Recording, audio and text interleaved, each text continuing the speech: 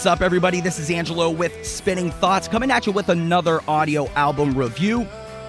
We have premiere episodes every Thursday at midnight Eastern on Adobe Radio. Those episodes become available on all podcast platforms the following Monday. We're on Twitter at Spin Thoughts, and our website is thespinningthoughts.com. This review is written by Jay Mathy. The album is Flawed Design from Saint Asonia.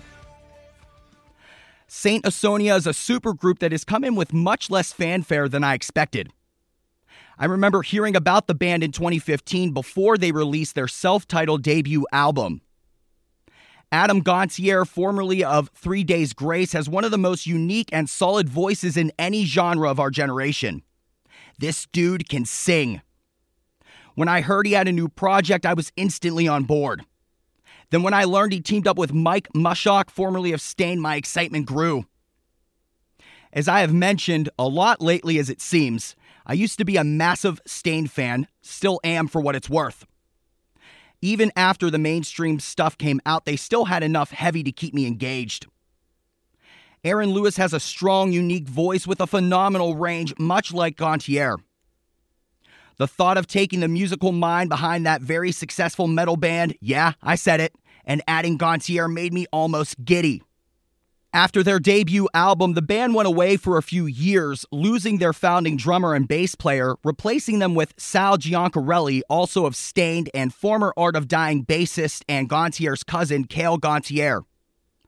The announcement of Flawed Design, out as of October 25, 2019 via Spinefarm Records, came with the first single, The Hunted, featuring Sully Erna of Godsmack. This was the perfect song to lead with because it was the song that launched Saint Asonia. Before forming the group, Mushok was going to record an album featuring the friends he made over the years on vocals.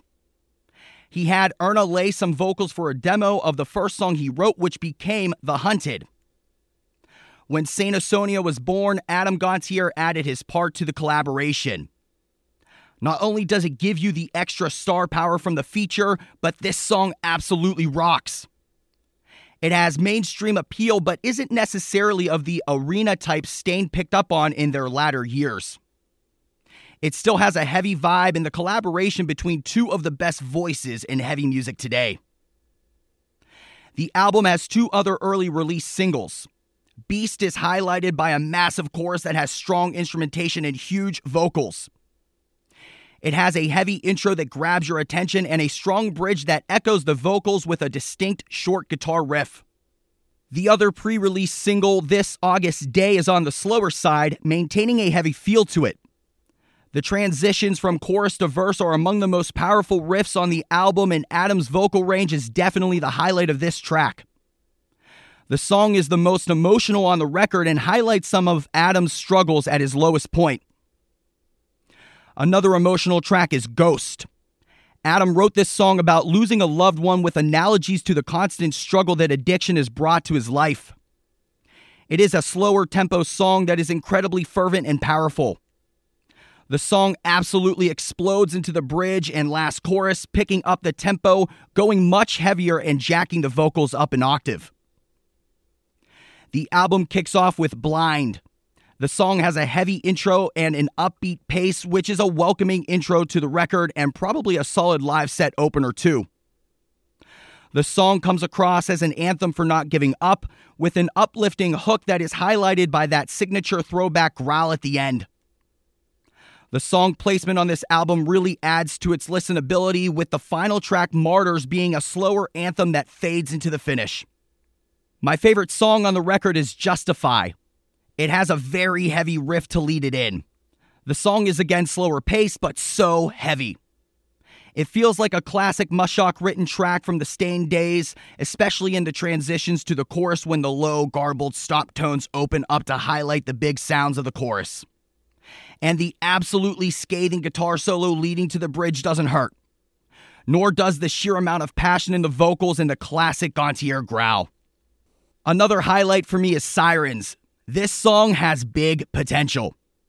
It begins with guest vocals from Sharon Den-Adel of Within Temptation, sounding more like a 3 Days Grace track with the early transition, heavy stop beats, and effects.